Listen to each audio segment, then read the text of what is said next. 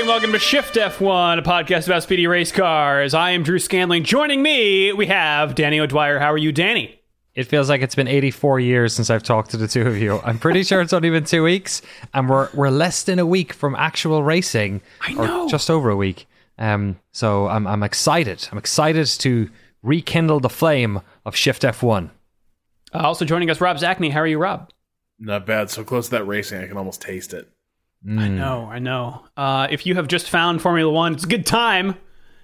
We have an episode designed for newbies that explains the entire sport from top to bottom, which is now back to being relevant because, folks, we're about a week and a half away from the start of the 2020 Formula One season. So if you want to check out that primer episode, it's episode 96. And if you are new to the podcast, we have been doing these sort of news-only shows, but starting next week, we will be back to our regularly scheduled programming where we do a pre-race build-up and a post-race debrief. Although these races are going to be pretty smashed together, so expect some dense episodes. Also, this show is supported entirely by our audience at patreon.com/shiftf1, where every month we release bonus podcast episodes exclusively for our patrons, covering racing documentaries and films, primers for other racing series, and other weird things. So if you'd like to support the show and get access to all of that, along with early access to the video content that we do on our YouTube channel, head over to patreon.com/shiftf1 or click the link in the show notes. What's going on this month, Danny? In the world of Patreon, my oh my. What is the one we're recording next? I think we're doing it tomorrow. We're recording it tomorrow, yeah. It is. And We Go Green, the Formula E documentary, which I just learned is on YouTube, but it is geo-blocked. For where? And requires a login for age verification. Oh, really? Yes. Okay. So while I tried my tried and true Singapore VPN, I still had to log into a Google account, which I was not willing to do. So it's on YouTube and it's on Hulu. A child in Singapore. Right. You should not be watching a movie about ecologically friendly racing. I don't know, or friendlier. They're pretty sad racers, though. Is that what it is? It's just. I think it's like this. This movie's a bummer, kids. You know, we can't expose you to this. Yeah, go play with your Beyblades. This isn't worth it. Yeah, we're on that, and I guess we'll have to figure out what we're doing for next month. I don't even know. We're gonna have to get back to doing track races again. We'll have to do Austria twice on YouTube. Do we really? I don't know. Let's figure it out. Well, should we just jump right into the news, gentlemen? Yeah. All right. Since we are getting closer to the start, a little bit of an update here on the 2020 season, and I guess sort of how it's affected by COVID. As the last episode mentioned, we have currently an 8-race schedule with more races planned to be added. However, Baku, Singapore, and Japan have all said that, nope, we're not doing any races this year. So we're kind of looking around to see who is going to step up for the rest of that. Imola and Mugello are apparently ready to go. And Autodromo do Algarve. Must be in Portugal, is it? It is. The Algarve. According to this note here that Rob found, has renewed its FIA Grade 1 license. Interesting.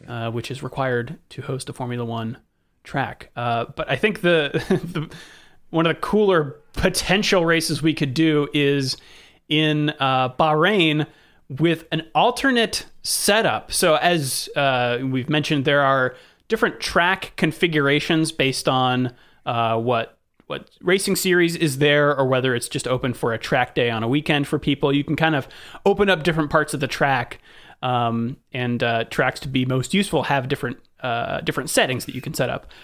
Bahrain, apparently, I didn't know this, apparently has like they're calling it a quote oval configuration, but it's not like a NASCAR or an Indy oval. Right. It's more like just a perimeter of the Bahrain circuit. So instead of like a whole bunch of twisty stuff, service vehicles. It looks like it's actually part of the track. But that could be an option. Have you guys watched this video? No, I did. Autosport put together like a here's what it would look like. Is it just a circle? No. Describe it to me. Okay, so you know how Bahrain, if you were to look at that track layout, it almost describes like a great U or like a W with the center cut out. Totally, yeah. That's because the track sort of cuts back in on itself, and that's where you have the Sector 2 where it's all twisty and turny. What if Sector 2 didn't cut back inside and just stayed out and bridged out to the Sector 3 straightaways? Okay. Right, yeah. And you took the entire lap almost flat out the entire way around. That's wild. I thought they it was did pretty have cool. that. They used to have a longer section in Sector 2, didn't they? They used to spit you up and then bring you back in. I think the track for the first 2 years, back when it wasn't a night race, it used to be slightly longer. So that just connects up to the DRS zone before the start finish straight. It connects to it connects to the penultimate straight of the it does. Okay. Like when you go up the hill and then you're kind of That's cool. So it seemed like a cool render. I liked it a lot. I liked that it just seemed very fast all the way through, but you'll still have some good sharp corners. I hope they do it. I'm for anything that gives us more races this year. So if there is a way to get a second race out of Bahrain, I'm here for that. Mm-hmm. Have you ever heard of the Algarve International Circuit? Because Estoril is the one in Portugal that I always remember, but that's near Lisbon. I didn't know there was one down south because it's like I feel like I might have raced this in an endurance racing sim at one point. Okay. Yeah, it's got a lot of events listed on its Wikipedia page, but I've never. But some of these could be one-offs or something. I've never. The GP circuit. There's an Irish guy, Adam Carroll, has the track record, lap race record. So it looks like an interesting circuit. Race 07. Looks like. Okay. Interesting. I wonder why Estoril isn't. As far as I know, that's still around. I wonder why they aren't throwing their hat in, considering they were an F1 track for a decent amount of time. Yeah, but in what era? When's the last time they ran it? Like mid 80s to mid 90s. Yeah, I wonder if it's still grade 1. Right, yeah, it mightn't be. I'm just surprised because the Algarve is kind of like, we used to go on holidays there all the time. It's kind of like it's a poorer part of the country. It's like very dependent on tourism and stuff. So it's interesting that Estoril, which is in Lisbon, it's Portugal and Ireland have the similar kind of problem where everything is around the capital city. It's where all the money goes. So yeah, that's interesting. That'd be cool. Both of them. Nothing is locked yet, aside from those first 8 races. But we are getting a clearer picture here of what a race weekend will look like. I've sort of compiled a bunch of information here from race fans, Formula1.com, and Autosport. Apparently, everyone will be using a contact tracing app installed on their smartphones, which is guaranteed to work. They will be pre-testing team members that are standing by back at their home bases. So each team is only can only bring, I think, 80 people or so to each race. But obviously, if someone at the racetrack tests positive for COVID, they need to be able to fly people in immediately. So they will have pre-tested team members back at home. Okay. According to Formula1.com, and Ross Brawn quoted on there will be no driver's parade, no shoulder-to-shoulder anthem ceremony before the race. And they won't be packing the grid before the start. Autosport, I think, had originally said that maybe, or I think it was quoted in an FIA document suggesting that maybe we could just start from the garage and go on the formation lap from there. But I think Formula One is like, no, we can't do that. But we don't necessarily need 1,000 people on the grid getting these cars set up. I also thought it was, maybe I read this wrong, but Autosport in their article is saying that teams are no longer able to select tire allocations per driver. Every team's just getting 2 hards, 3 mediums, and 8 softs. Oh, really? Yeah, that's it. And then you get what you get. I wonder why. I wonder if they're going to be testing, presumably they are, like all the, track side helper marshals, like all those people who are going to, because they interact with the drivers whenever there's a crash, or I'm sure like medical people will be. I imagine, yeah. They're putting a lot of emphasis on setting up a bunch of different bubbles. Like each team has their own bubble, and they can't, merge bubbles or whatever. Yeah. The podium is something that's also going to change. Braun is saying that they're not going to have a traditional podium. He says one option would be to line the cars up on the track and the drivers stand in front of the cars. We can't present the trophies, as you can't have someone in close proximity presenting a trophy, but we have worked it out. We have plans and procedures. We're looking at how we can present it on TV. And speaking of TV, I saw Simon... I always forget this guy's name. Is it Lazenby? Part of the Sky... Lazenby, yeah. Lazenby. Part of the Sky team. He says that they will be on site in Austria. Right, okay. In a bubble. Yeah, in their own bubble. Which I guess, what do we think? Are they going to lower in the trophy with a drone? Or... have it sealed in some kind of Lexan case? Yeah, they'll have a robot spray the drivers. You'll have to stand in front of a champagne bottle, and they'll just have it like spray you in the face. Right. I'm really hoping they do the post-race driver interviews where you get like a F1 personality to come out and interview the drivers, but with a long mic on a boom. Yeah. And so you just get the visual of just like David Coulthard or whoever just like shoving this giant boom mic in various drivers' faces. It'll be great. Yeah, the track walk before the race is going to be just him holding out like a 40-foot pole to talk over everyone. God, it's going to be strange to see the after race thing is going to be bizarre when like none of them can like jump on their, when they get out of the car and jump on all their buddies. Are they allowed to do that because they're in the bubble? I don't think so. I don't think Probably so. Not. I think it's going to be a lot of masks, a lot of, social distancing. It's going to be weird. I'm excited to see how weird it is. Totally. Yeah. Of course, another consideration is who do you put in the car if one of your drivers gets sick? Oh boy. And Autosport also compiled a list of who everyone's reserve driver is. So for Mercedes, Stoffel Vandoorne is their official reserve driver, although Esteban Gutierrez is their simulator driver, which might come into play because Racing Point effectively has dibs, as does McLaren, on Mercedes' drivers.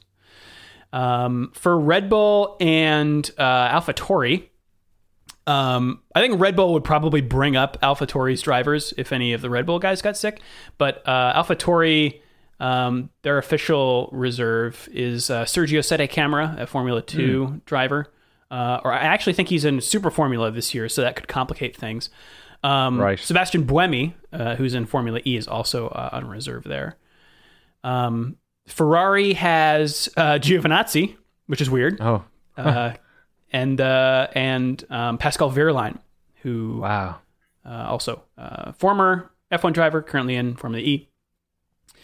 Alonso is still linked with McLaren, as is Sergei Sirotkin, so that could be weird. And of course, Racing Point and Renault both have ties to Nico Hülkenberg, which is interesting in the case of Renault because their test drivers do not have super licenses, nor do those of Haas.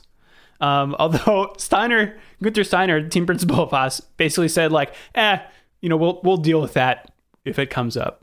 Which is they're calling the FIA's bluff. They're like, oh, they'll just wave them through. Right. Alfa Romeo has Bobby Kay. Woo! Robert Kubica on reserve. Kubica watch coming back, Rob. It could be. I mean, now a really morbid Kubica watch, right? Where I'm like, man, I sure hope nobody gets sick. Sure would be a shame. And Marcus Ericsson is also, he was reserved last year, so that's a possibility. And for Williams, Jack Aitken, Formula 2 driver. Right. And it was Louis Delatraz and Pietro Fittipaldi for Haas. For Haas, that lack super licenses. So we will see. I mean, the FIA could theoretically grant some kind of like special dispensation for them. It's weird because Delatross is at Formula E, right? It's weird to some of these folks are. Do you not need a super license to drive Formula E? Surely, No, I don't think you do. right? Or at least not at the level that Not Formula quite 1. the racing machine that the Formula One car is. Hey is the man, those Formula things E. make real nice wee noises, and they go pretty fast. Go faster than my car. Wow, that's saying something. Yeah, my Fiat Punto. All right, so that's currently what we have to look forward to, or what we know of the upcoming season. NASCAR has already started their season, and Yeehaw! yeah, Rob. And it's off to a great start. Oh yeah, good times, NASCAR. So Fuck. I think we had talked about this a bit last time, which is that NASCAR finally took the step of banning the Confederate flag at NASCAR events. And that was seen as an overdue but welcome move by a lot of people. And They had asked before, right? They'd pretty pleased, they said 5 years ago, pretty please stop bringing your Confederate flags, but they weren't like enforcing it or anything. Right. I think they had quietly like tried to discourage it, but also they weren't willing to say, get out of our sport. That was the line they weren't willing to cross. And it's really the line you need to cross if you're going to make progress on these issues, right? It's not enough to say, we value inclusion, but also we are unwilling to exclude racists and bigots from our events. And that's sort of where NASCAR had been until this year, where they finally did ban the Confederate flag from events. And one of the drivers who pushed them to do that was Bubba Wallace, who is, I believe, the only African American driver on the NASCAR grid. And then there were, like, not long after the banning of the Confederate flag, you already had your sort of first really sour note, which was that another driver said he was going to run a Blue Lives Matter livery for his car.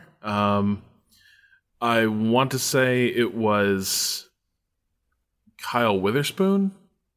But anyway, so you had somebody right out of the gate, like the minute NASCAR says we're banning Confederate flags, you had another driver on the grid basically say, yeah, and I'm going to run a Blue Lives Matter livery. And Is this the guy who quit then? No, I think you're thinking of the Truck Series guy. Yes, sorry. Yeah. yeah, He quit. But apparently he was like a no name, Right. like never won fuck all kind of Right. dude. yeah. No loss. Kyle Weatherman, that's right. Kyle Weatherman and Mike Harmon Racing. They were the minute the Confederate flag was banned, they were out there saying we're gonna run a Blue Lives Matter livery, and nothing racial about it. We just want to send a little thank you to police officers and first responders. And It's worth noting in a sport which is founded on the notion of running from the cops. Yeah, there is that. that's a really good point. So cut to like this week basically, and NASCAR's at Talladega, and before the race, someone finds a noose hanging in Bubba Wallace's garage Sunday night. Hey everybody, Drew here with an editor's note. Between the recording and posting of this podcast, the FBI has determined that the noose had been in that garage stall since 2019. Evidently, somebody got bored one day and made a noose out of the rope that pulls up the garage door, and Bubba just happened to get that stall. We're opting to leave this section in the podcast because it's part of a larger discussion, but it's perhaps illuminating that everyone thought something like this was plausible. IndyCar driver J.R. Hildebrand put it succinctly when asked on Twitter if he felt, quote, scammed. He said, I do not feel scammed by this. I'm glad there isn't someone in the NASCAR community that intentionally did it. And I'm just as impressed now by how everyone responded when they thought there was. And the hate that Bubba faces on social alone needs all the attention it can get. All right, end quote. There's the context. And now back to the show. And the sport did do its best to sort of rally around Wallace. Obviously, you may have seen over this past week video of the drivers walking Bubba's car to the front of the grid in solidarity with him. And Richard Petty came out of not out of retirement, but Richard Petty hasn't been seen at a race in ages. But Wallace is one of his drivers. Came out and said the entire thing was disgusting. A lot of NASCAR personalities and NASCAR royalty going out of their way to express support for Bubba Wallace. At the same time, though, I think also at Talladega, somebody flew a Confederate flag over literally had a plane go over the track with a sign trailed behind it saying "Defund NASCAR." So yeah, I think for me the question is how much stomach for this fight does NASCAR have? Because I think one of the through lines of the persistence of racism in this country is that people really quickly run out of patience for all the battles you have to fight to eliminate racism and bigotry and exclusion from your spaces. And people will generally choose the appearance of contentment and quietude over sort of all the little battles you have to fight, all the lines you have to draw to make sure that a space is made inclusive and that you are excluding racists and reactionaries. And so I think right now, obviously they're investigating what happened in the NASCAR pit lane, that a noose was put in Bubba Wallace's garage. They are making very clear that the Confederate flag is not welcome at events anymore. I am curious how this fight evolves from here, and how NASCAR will continue to make clear that this isn't just a thing being done to placate sponsors or, SJWs or something, right? That this is actually a change coming from within the culture of NASCAR. Because if you don't make it actively clear that, racists are no longer welcome here, they will pretty reliably create a narrative where they say, well, actually, we're just saying what people already think, and everyone else is just pretending out of self-interest, and they're hypocrites. Yeah, and you made a really good point there, where if ever there was a sort of a take action against racism soft lob, it would be somebody putting a fucking noose in the garage of a black driver. That is insane. That is stomach churning. So clearly in that instance, you're like, okay, NASCAR taking action, they're making a big issue about it. The flag obviously is one that's been haunting them for a while, but then you worry about sort of more subtle and benign systemic issues with race within the sport. How do those things get solved? These sort of it's easy to come out against somebody putting a noose in a garage because it's just so horrific. If you don't have a problem with that, then there's something wrong with you. So yeah, it's interesting hearing, because that's kind of what the conversation is about. I feel like outside of NASCAR, right? It's less these really well, I guess in the case of so many of the victims of police murder, it is a flashpoint, a pretty obvious thing that people are against. But also there's just this more broader acknowledgement of the subtle ways in which racism is affecting seemingly every part of life. So it'll be interesting to see how and in what ways these organizations do or don't react to that. Yeah. Well, sadly, I've got some more unfortunate news here. Alex Zanardi was involved in an accident on Friday. Zanardi raced in Formula One in the early 90s for Jordan, Minardi, and Lotus, and then moved to kart, which at that time was effectively what IndyCar is now, and won the championship there in 97, 98. Then lost his legs in a crash in 2001. Worst crash I've ever seen. Absolutely horrific. It's really bad. But then, and this is a testament to the kind of person he is, returned to the track 2 years later and completed the final 13 laps of the race.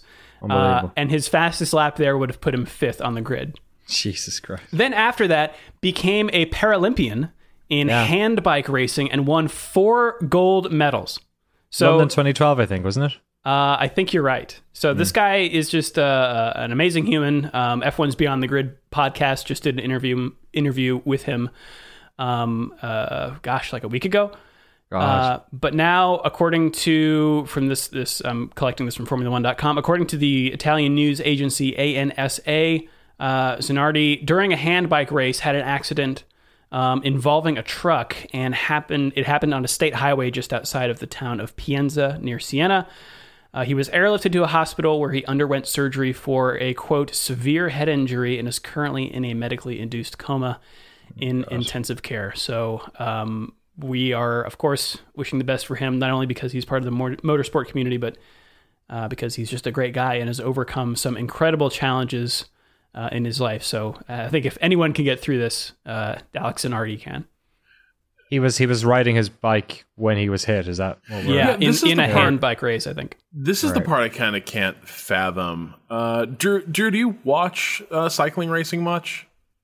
Not really. Yeah, I would watch Tour de France a lot, but I don't know about hand bikes. Right, that's the thing. Like Tour de France, obviously they've closed the roads. But cyclists are consistently hit by cars. Yeah, support cars all the time. Oh, that's very terrible. True. Yeah. Yeah. I mean, I've been in a couple like charity rides, and not all of it is closed. Yeah. Right. Yeah, because just the notion that this was like a cross country like road like handbike race, and there's a truck in an oncoming lane that a driver can swerve into, just sounds terrifying to me. It sounds like something like this was probably inevitable.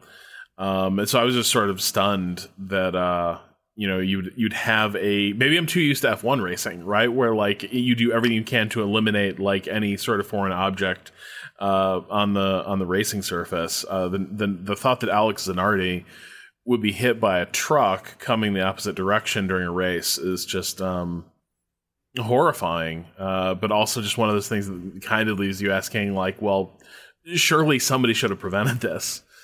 It's especially with because they're 3-wheeled bikes, right? Those things. Yeah, I think so. So once you have more than 2 wheels, then you get into F1 territory where wheel failure means that you deviate, not that you stop.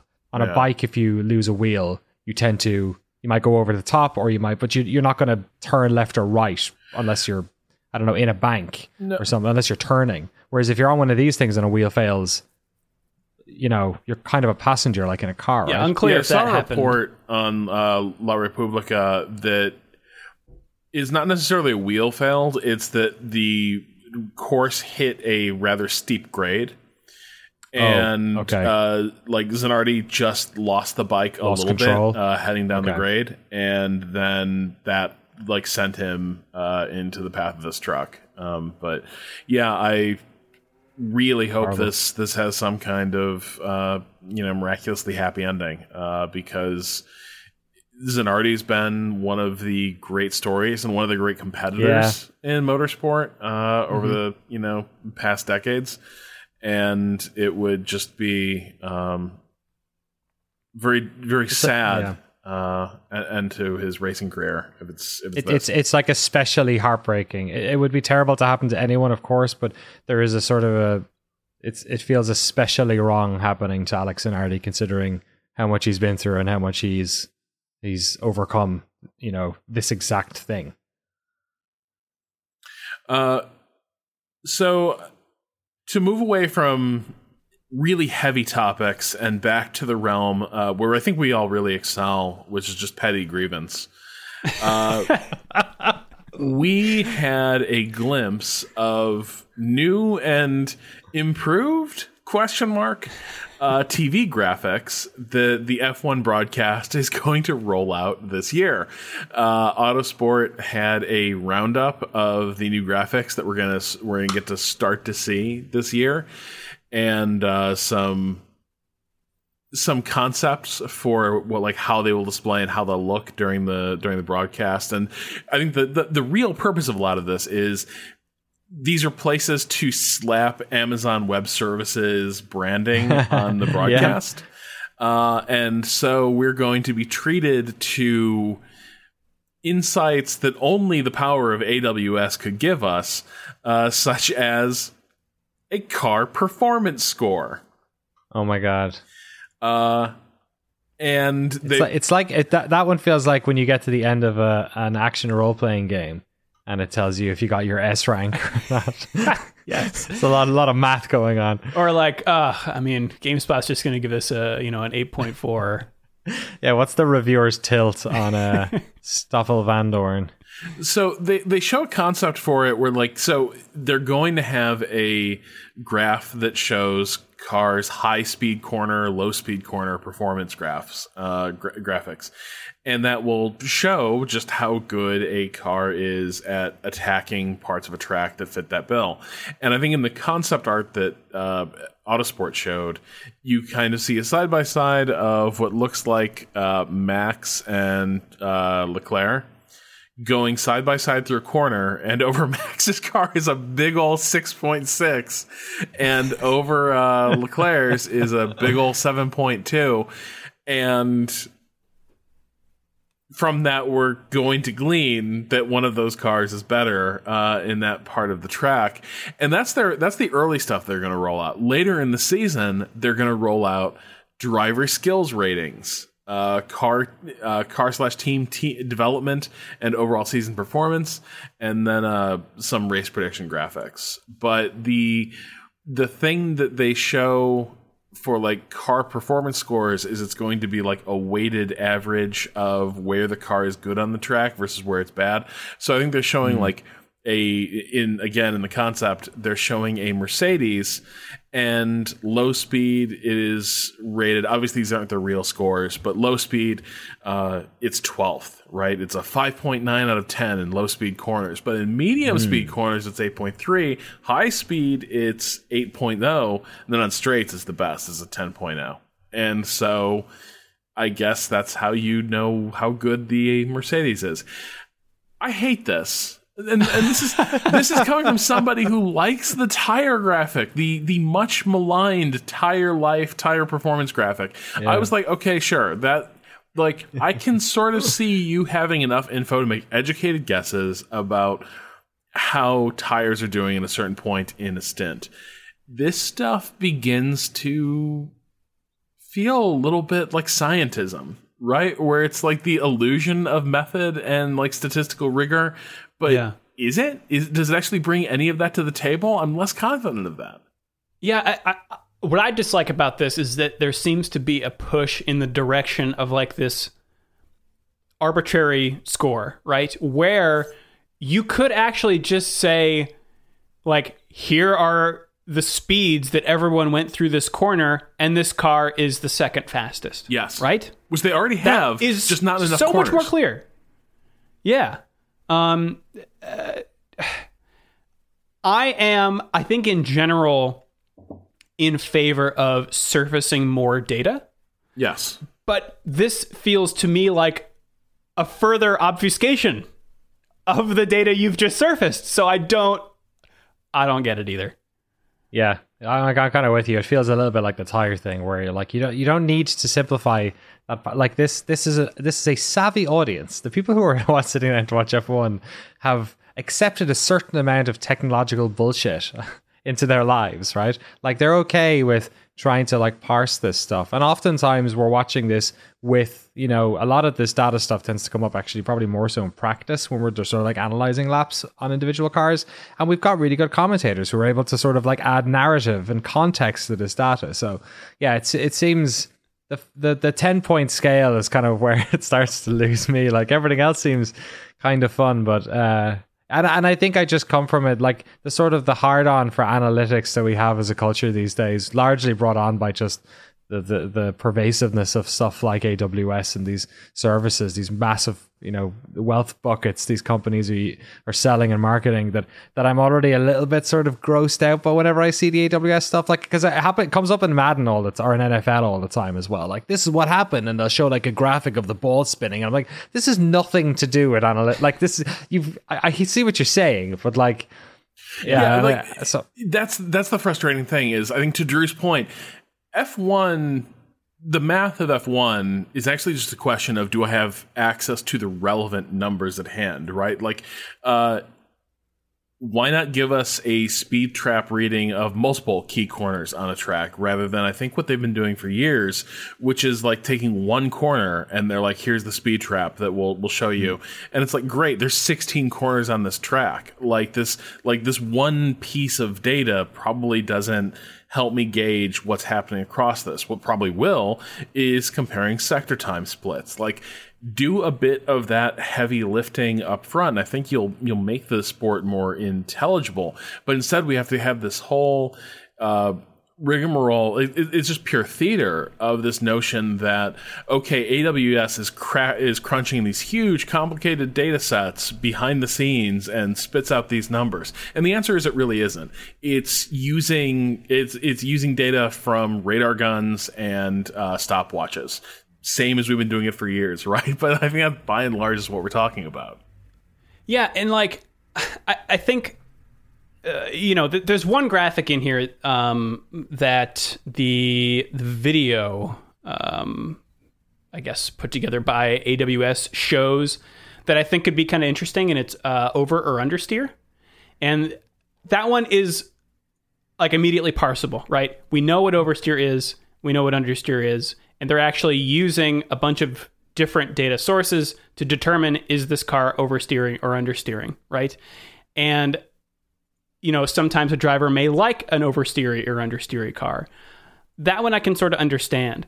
It's like directly analogous to what the driver is experiencing, and you know what that does. Similarly, something I wish they would show more often is just like simple tire life, right? How many laps has this car been on this tire? And then you can see, the car chasing him hasn't been on for as many laps. And yes, that's not the whole story, but we understand that. And part of the fun is taking in these data points and making our own guesses, right? So I think back off a little bit here. And there are like nuggets in here that we can take from, but I think you're right. Because this is being accelerated by marketing, it's just going to drown, and we're going to get just inundated with a bunch of useless stuff. Yeah. And sorry, go Rob. Go ahead. I was just saying, I'm just imagining like your racecasters are going to have to like deal with this stuff appearing on the broadcast, but then also caveat the shit out of it. And it'll just be super awkward. Awkward. Yeah, exactly. It's also, I hate the fascination with the speed stuff also kind of reads a bit funny, considering that, especially during races, cars, it's not like everyone's going, during qualifications, one thing, but like, it's not like they're going for the fastest lap every single lap in most races. Like maybe at certain stints they are, surely, but it's like not that useful. This car speed, it is in a broader sense when we're looking at races before races and after races and analyzing them, but like during the race, speed is like, it can make it. Yeah, I don't know. Here's a question that I don't know, maybe a smarter person than us can help answer. Remember, for a while they had those infrared views that would show you like the brake assemblies and the tires heating up. Yes. During race. I would love to see more live tire temperature information. Like, and I think you can get it without recourse to the team's onboard telemetry, which will have the actual like surface and carcass temperatures. You're not going to get that. But like, you get cameras to just tell you like what is the current surface temperature of a car. And that should probably at least give you some insight into, okay, like how much life is actually in those tires, right? Like, what is this guy doing to these tires lap after lap? Why don't we get that? Because that seems like it's, again, like that's the actual stuff. We don't need it reduced to the number. If you tell me that a guy is basically boiling his tires every lap, that's useful information. Yeah, I never understood why they got rid of those. People seem to like them, I think. Like, even if they were... Sometimes they were kind of more cool looking than they were useful, but like, oftentimes they were useful to see. I like those. They certainly had more fans than the original Halo UI thing that went up. Yeah. But they cleaned that up as well. Yeah. All right, that's it for news. Should we take it to some emails? Let's do it. shiftf1podcast@gmail.com or f1.cool/emails. The emails over the past 6 months have been a beautiful lesson in what happens when people want to email a podcast about a sport that isn't happening anymore. The past 2 weeks have been a menagerie of just like random thoughts, sometimes associated with F1. people desperately trying to be on point about what's going on. And recently, for some reason, just like a lot of people emailed in to ask or say they just found out that you were the blinking white guy. Cool. Yeah. So 2017's most popular meme. There you go. That's our very own Drew Scanlon. Welcome, everyone. Hey, if you're a listener, welcome. There you go. And now I don't have to respond to 5 emails. I've said it. Great. But we got a couple of ones here. I'm going to take this first one from Jake. Which kind of just, if nothing else, it reminded me just how off topic we got last week. Jake says, "Hi guys, I was laughing during the discussion about pronunciation of city names and the mimic reaction when around others pronouncing it differently. It reminded me of my first job where this very human reaction went wrong. We had a particular individual who referred to the file extension PDF as PDIF. That's PEE and then DIFF. PDIF. Hearing him say that was like nails on a chalkboard and gave us all migraines. I noticed my older manager, when in conversations with this individual, would actually switch to using PDIF as a pronunciation. He appeared very confused. In his defense, I believe he thought it was something he didn't understand and didn't want to appear ignorant as our manager. If there is a moral of the story, then I suppose it is to be careful when you're mimicking. And then on emu oil, which you might remember. Another topic of discussion. Although emu oil isn't likely any different from any other animal oil, I do know there was a time when emu farming became popular in the US. It was hoped to be the next big livestock. The market never really turned out to be fruitful, and in some cases that I'm aware of, farmers actually just released all of their emu. Many lost money on the prospect, so my guess is that these farmers are trying any way they can to make a profit from their livestock. I'm told that emu meat is actually quite delicious and an alternative to beef for those worried about their environmental impact from beef consumption. Absolutely none of this, of what I've said, has anything to do with Formula One racing going on right now, so I doubt it gets read. Keep up the good work, fellas. And that was from Jake. I proved you wrong, Jake. Well, it was good enough to get mentioned on a Formula One. Jake imagines our standards are up here. Yeah, they're not. Drew, do you mind taking this next one, which is more connected to F1, but still not really? This is from Marcel. Marcel says, I wanted to chime in on your discussion around the way that European football has, quote, solved the problem of there being no crowds. As it is now, the crowd noise that Danny mentioned is, for the most part, only heard on the broadcast, meaning that the players can't hear it. However, a few clubs have started to also pump the sound into the stadium, as many players have said that they felt like they were playing a friendly or training game, like Rob mentioned. As a spectator, I've been surprised by how well it actually tricks the brain into ignoring the lack of crowds. But the smartest and also weirdest solution I have seen has been done by my local Danish team, Aarhus GF, who play in the top Danish football league. What they have done is that they have set up massive screens on the side of the pitch and then sold thousands of tickets to a Zoom call that connected you to that screen. Yes. I believe they have been free, or at least they were very cheap. A producer is then switching between a grid of several calls on screen at one time to one Zoom call filling an entire screen. That way the players can see an immediate reaction from actual fans in their living rooms to what's happening, and the TV broadcast can cut to actual fan reactions during replays. This has worked actually really well, and the sporting director has been contacted by pretty much every major football club in Europe, as well as several big news outlets around the world. That is actually a really cool idea. That's a dystopian nightmare, but it sounds pretty cool. I love the way that they had to sell the tickets to stop people from, like, we've already seen the power of K-pop fans when it comes to tickets. So, like, what do you think there's somebody there who just can't wait to get that full screen so they can pull their pants down and stand up or something? Probably. Right. It's Uno on the Xbox all over again. Exactly. The closest thing I can draw to this is I was in Austria once watching an NFL football game. And it was broadcast by like local broadcasters, like the sports station. So they had German commentary for the NFL game, which is really cool.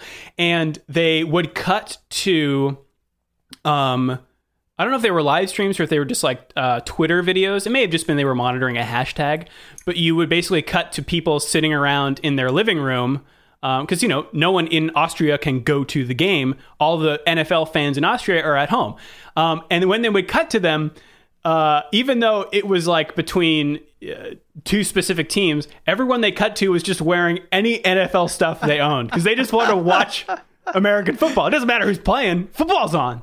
Dude, I don't know if I mentioned this before on this podcast, but I went to a bunch of the international games that they did in Wembley. Do you remember? I think the Jacksonville Jaguars were home team there for a couple of years. They do like 2 games a year or something. I think it might be 4 now, or it was. When you go to those games, I went to, I think 2 over the years I lived in London. It was the same thing. It was like going to Comic-Con. People were like wearing like Dan Marino, like Dolphins jerseys and like, just anything. It felt like just people supporting NFL. And then when you went in the stadium, they had like flags and towels for the team in the section you went to, which was cool to sort of like try and make it more like that. But it was cool. That's really funny. I like that a lot. I also came across a Twitter video that I retweeted from the Cloth Map Twitter account, actually.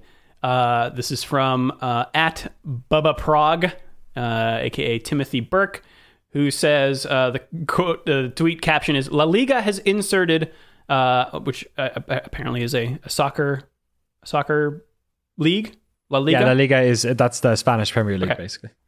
They've done something different with their broadcast. La Liga has inserted what appears to be the crowd polygons from FIFA 98 for the PlayStation.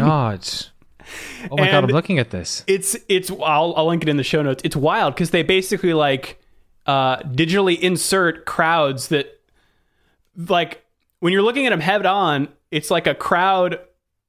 It looks real because the crowd is moving, but as soon as you look at it side on, you realize that it's just like a polygonal plane of video of a crowd. It's really bizarre. So strange. It almost looks like they covered the seats with like a tarp of people because the ones behind the goal just look like flat people. They look like they're all lying down. Right.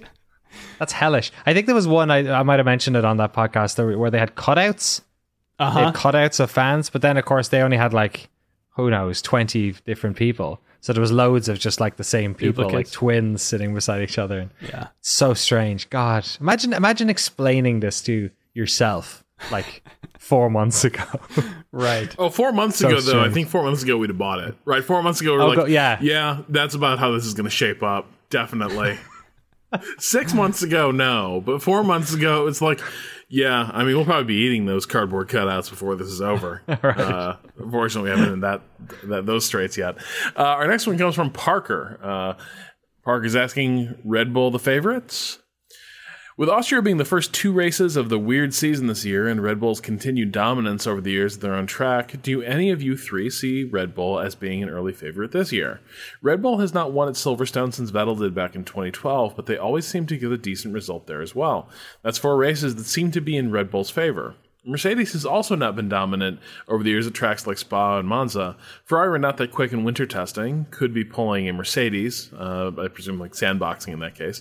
But I think Red Bull could be very much the favorites, at least early in the season. Granted, we do not know the rest of the schedule outside of Europe.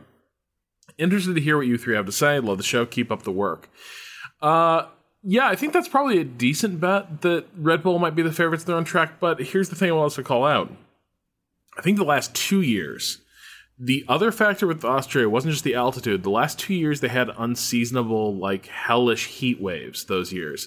And so teams, particularly Mercedes, that had small issues with temperature management suddenly had catastrophic issues with temperature management, and they weren't able to run at their full pace. Like, I think last year, Mercedes was basically open and saying they'd kind of had to hamstring their car to make sure it could complete race distance. So they were never even in it with Red Bull. Forecast right now looks like the weather in Austria is considerably milder than we've seen it in those last 2 years. Now, maybe that forecast will change by the time we get to this race, but it's not the sort of punishing heat that kind of handed Red Bull those wins on a platter. So when you factor in like the changes in engines in the off season, and then the change in weather conditions, I still think Red Bull probably has a small edge there, but I think it's considerably smaller than it was these previous 2 years.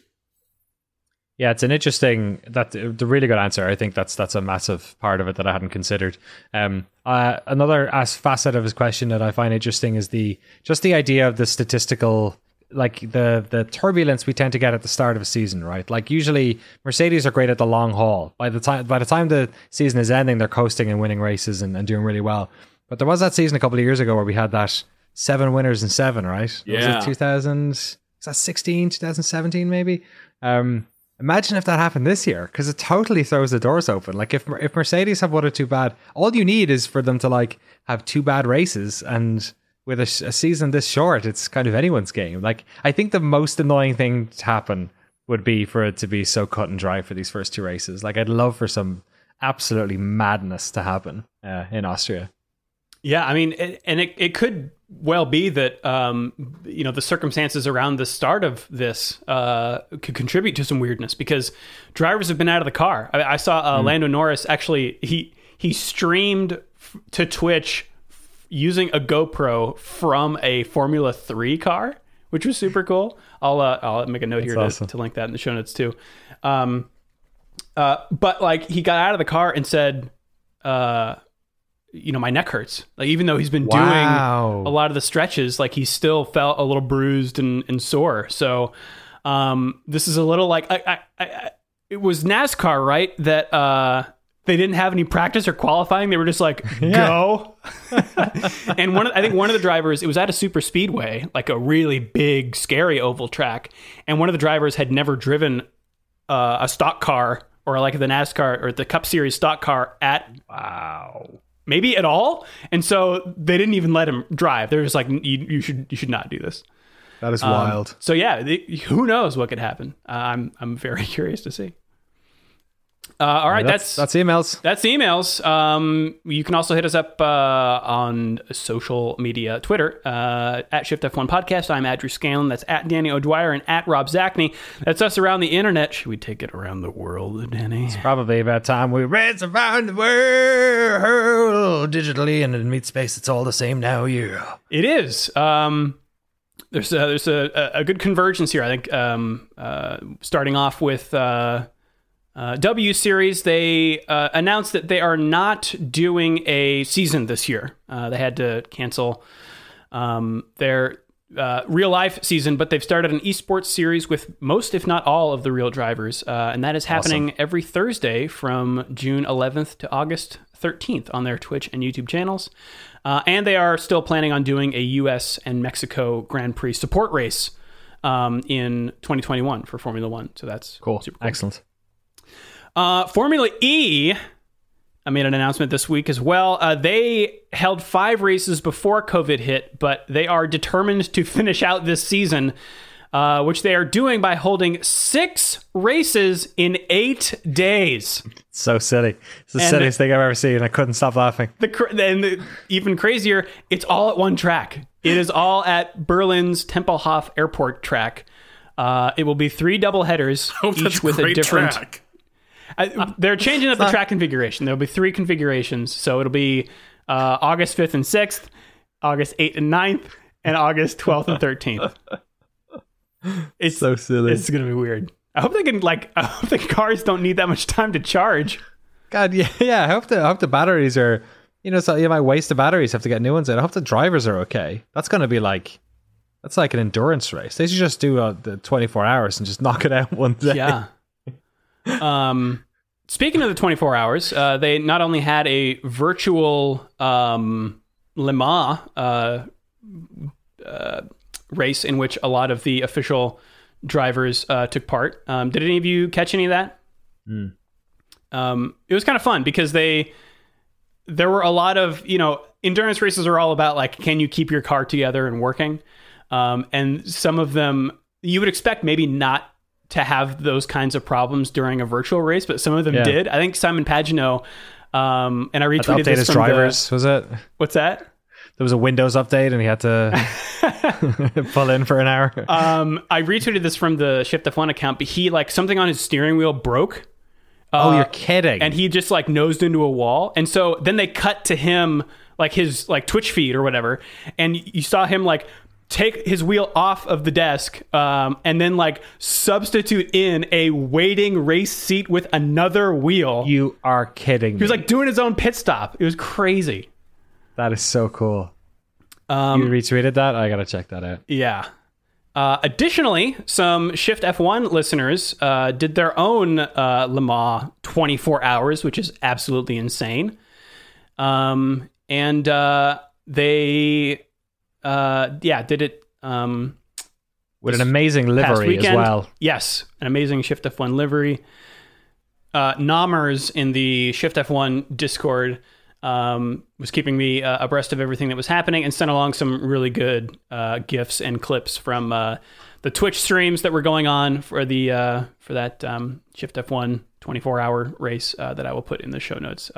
Congrats to everyone who finished that. Yes, that's amazing. Super cool. And because they were using iRacing, they were able to like utilize different drivers. So like different drivers were jumping in and getting in different cars and stuff. So that's awesome. That's well done to everyone involved there.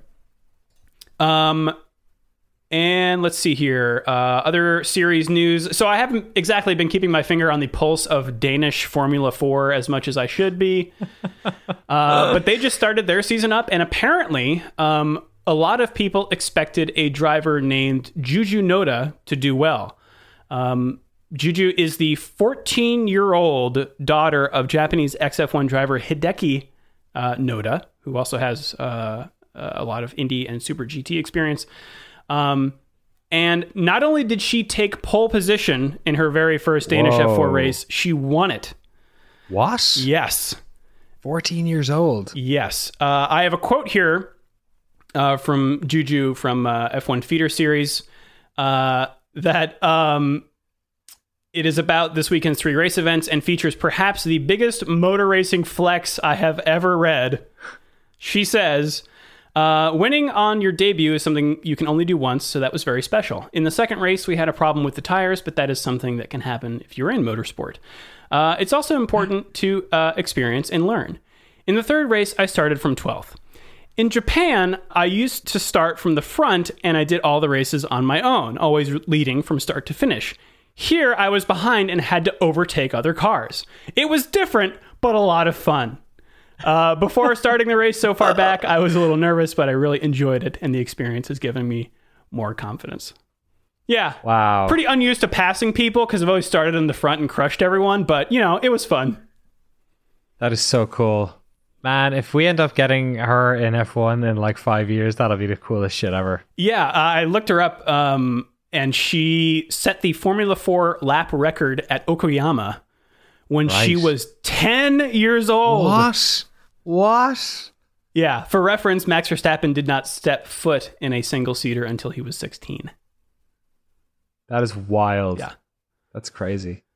Speaking of feeder series, Formula Regional Americas and American Formula 4 are coming back this weekend at Mid-Ohio, and apparently you can watch the races live at fanracing.live, which we will put in the show notes as well if you want to get your... Sometimes, like, I find going and watching those, like, really junior categories really fun because the broadcast is so, like, duct taped together and totally. squirrely, so that can be fun. Supercars resumes their 2020 season this weekend at Sydney Motorsports Park, Eastern Creek, New South Wales, for the BP Ultimate Sydney Super Sprint, which is a 3-race event. And of course, BP is still sponsoring stuff in Australia, I guess. Yeah, I guess you're right. Not so much over here, huh? We got, of course, Camping World Truck this weekend. Don't fret. The trucks are here. Without that one asshole. Right, yeah. It's even better than it was before. That's right. They're racing at Long Pond, Pennsylvania at the Pocono Raceway for the Pocono Organics 150 to benefit Farm Aid. And with trucks, of course, we got NASCAR. Oh my God. Oh yeah, we're back, baby. We're racing this weekend. 2 races. Also at Pocono. We got the Pocono Organics 325 in partnership with Rodale Institute. Leave your flags at home, fuckers. That's on Saturday, and then Sunday we just got your regular old Pocono 350. Beautiful. Bumping it up by 25 for Sunday. Also, courtesy of Bonsai 3 on the Shift F1 patron Discord, we have here a sort of a NASCAR primer in a Twitter message from @EDSBS. Basically giving a rundown of the different NASCAR tracks and telling you the character, I guess, of what these races are, in case you wanted to start watching NASCAR, because it is one of the few motorsports racing series that's going on right now. This Twitter user says, watch, Talladega, Redneck Particle Accelerator. Bristol is a hilly-billy phone booth fight. Martinsville just says, he's got a knife. Darlington says, wall need eat cars. And Daytona says, Florida man, but a track. Nice. Can I get these t-shirts? That'd be really good. I will say one of the better motorsports articles I read this week was a piece from frontstretch.com. Which I think just hired Elizabeth Blackstock. Great. Which is how I ended up hearing about it. But it had a piece basically making an argument, which I've never heard because I don't follow NASCAR discourse at all, but basically making the argument that Talladega and Daytona are kind of unfit nightmare tracks that are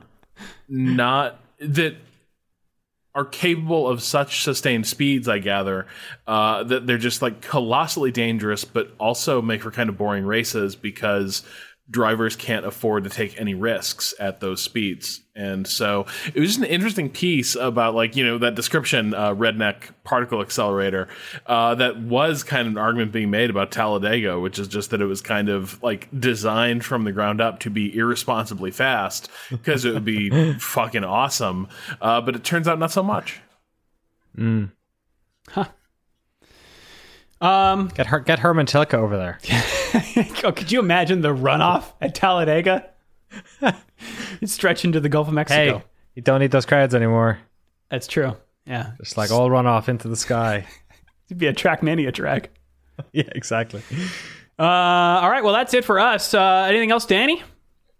No, excited and worried about getting back to races. I don't want to sugarcoat it.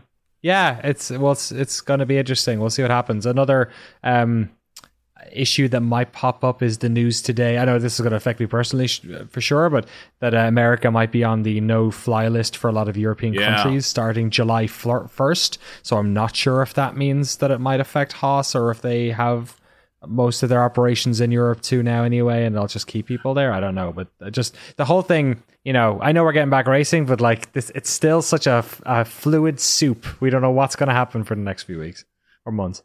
Yeah. Final thoughts, Rob?